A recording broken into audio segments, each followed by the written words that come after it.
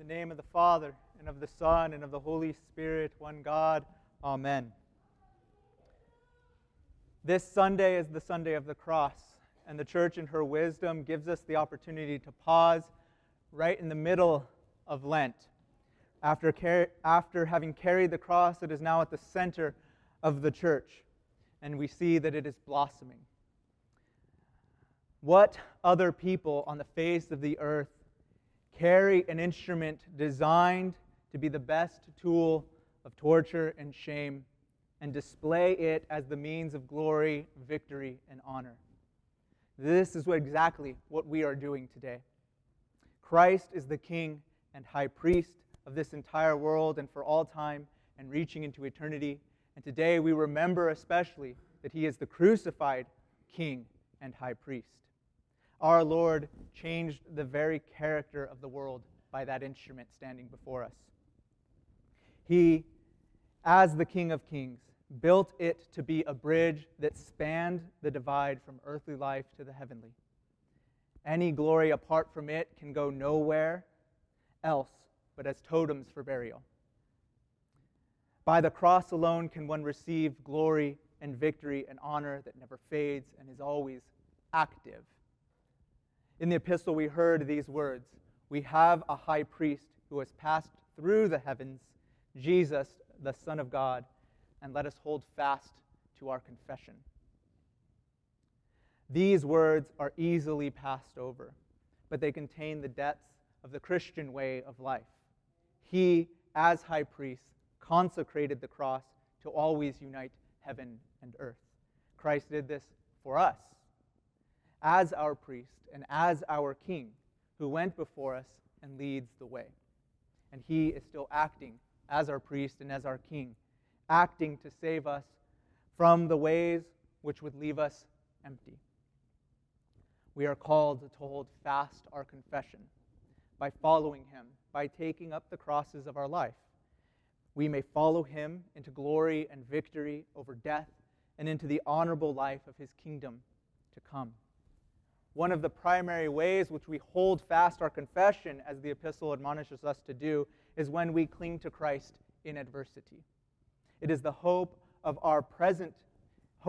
in our present difficulties we are turned into crosses that span the gap of earthly sorrow and unite us to heavenly joy.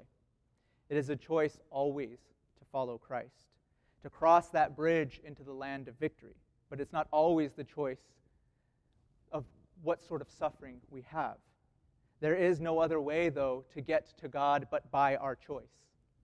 All of the great teachers teach us of the Christian way of life, of God's character. He invites and gives the opportunity, but each person must choose the Lord's way over his own way. How often would we rather fight, complain, bewail, accuse God of doing what we did not want? But what can we do? At best, we try not to think of it and so-called move on. But the follower of Christ's way acts as if we are completely estranged from our own way. He strives to seek the will of God and relies on Christ's way to see Him through difficulties and keeping trust in our Lord. The Christian is the soldier who is following his King into battle with the assurance of the victory. Our Lord leads the charge by the cross, and we join to Him by taking up our own crosses to attack the common enemy of humanity, as St. Nikolai called it. I believe it was St. Nikolai. He said, by our crosses, we attack our common enemy, who is also the common enemy of Christ, and that's death, the fear of it by seeking pleasures and comforts to not look at it, and its product, unholy sin. So, what do we do? You may ask. Oh, he's going to talk about asceticism. He's going to talk about fasting and hair shirts, prostrations, monastic vigils, long prayers. These are helpful, perhaps for some, for their way of life, but those are what we would call voluntary crosses, to walk with the Lord in that way. But each takes up those according to his call of life. But that's not what I want to draw your attention today toward. Rather, we have another way to follow Christ, our high priest and king. It is Christ's transformation of our involuntary crosses, the things at which we did not choose to suffer. Maybe they're a result of our choice, but we didn't know what they would be. And so we have this situation for which we must live with in some way. Those can become bridges that he uses to bring the kingdom to us. The cross that is often more difficult to take up are these involuntary pains of soul and body. These are all those difficult problems, those illnesses, those social and global crises that we are living through this day, the loss of those we love, the loss of expected outcomes that went a different way, those innumerable psychological wounds of our age with which many, many, many of us suffer, all of which we must now live with and can do little or nothing to change in the outward sense. Each of you in this room has some sort of involuntary situation, or several, or many, that you wish could be different. That is the cross that I am speaking of. We are always tempted when an involuntary suffering begins, and we try to run away, or we try to fix it, or by some extreme means make it somehow go away. But my brothers and sisters, some things in our life are there for our salvation. Even in these, God calls and invites that we may embrace these. And many people have done this. I know a person who loved greatly her vibrant energy, and she used it well for the Lord, giving and going and visiting shut-ins, praying with them, speaking with them, being there for them, and having many active virtues. Then an illness came, and her energy began to wane, never coming back as it did before. And this no longer became possible for her to be actively virtuous in the way that she knew. It became a cross to not serve by this activity. But she turned and trusted in the Lord, counting this as a gift of a cross, to continue that her prayer become active, her prayer and not just activity become active, and become one who intercedes for the world. If she fought that cross, she would never have learned the depths of silence in the presence of God and the renewal of that healing that she found there. I know a man afflicted with an addiction that he inherited. He struggles against this and is not always perfect in battle, but he embraces that cross as a tool that reveals his weakness and need for God's joy and love. He has embraced that reality for his salvation and laying aside, as best he can, the roller coaster of happiness and despair from the substance that destroys more than it gives, by embracing that cross and accepting the weakness he knows, the sober joy of the Lord. I know many that struggle with a cross of wounds to their minds by trauma, or the brokenness of the world and not made by choice. I also have known those that have found this cross to be the point of transformation for them in the Lord. They count it as an opportunity when that struggle arises, when they have that experience, to turn to Him and cry out when otherwise they would have not thought of God or Christ at all. We are living through times of great uncertainty of what may happen. We all lose those we love in these times, and sometimes other things happen.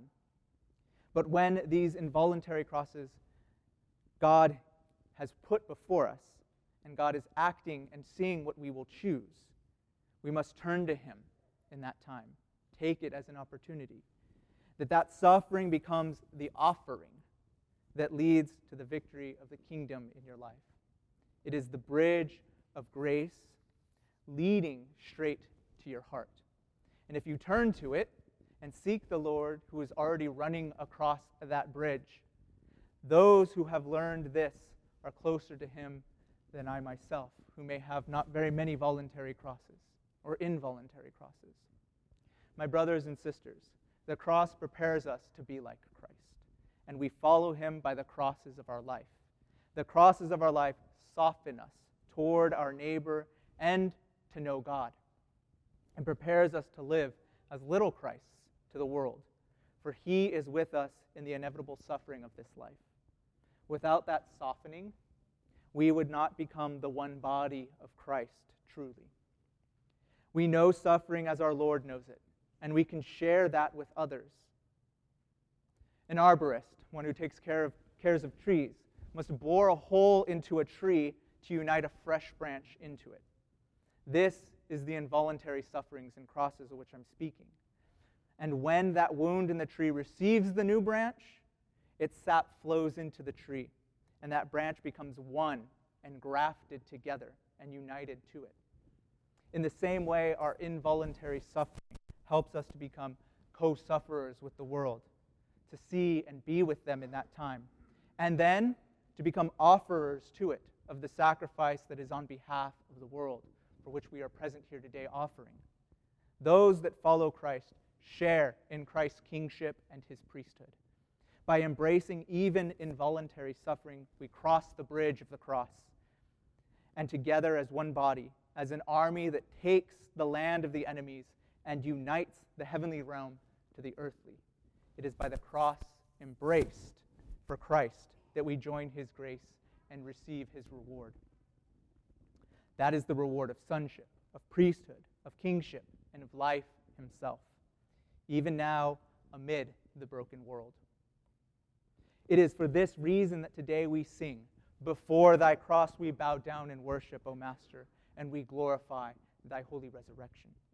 Christ, our Lord and God, we pray, may we each not run but look toward your cross, the means of victory over death, sin, and corruption, that we may take up the weapon against death and sin that is present before us.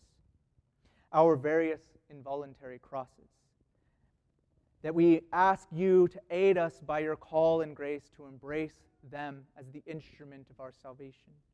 May we see and experience the grace of your kingdom opening up to us in that situation, that we may become priests to the world and defeaters of death and sin, and be led to incorruption as we ascend to the kingdom with him. Amen.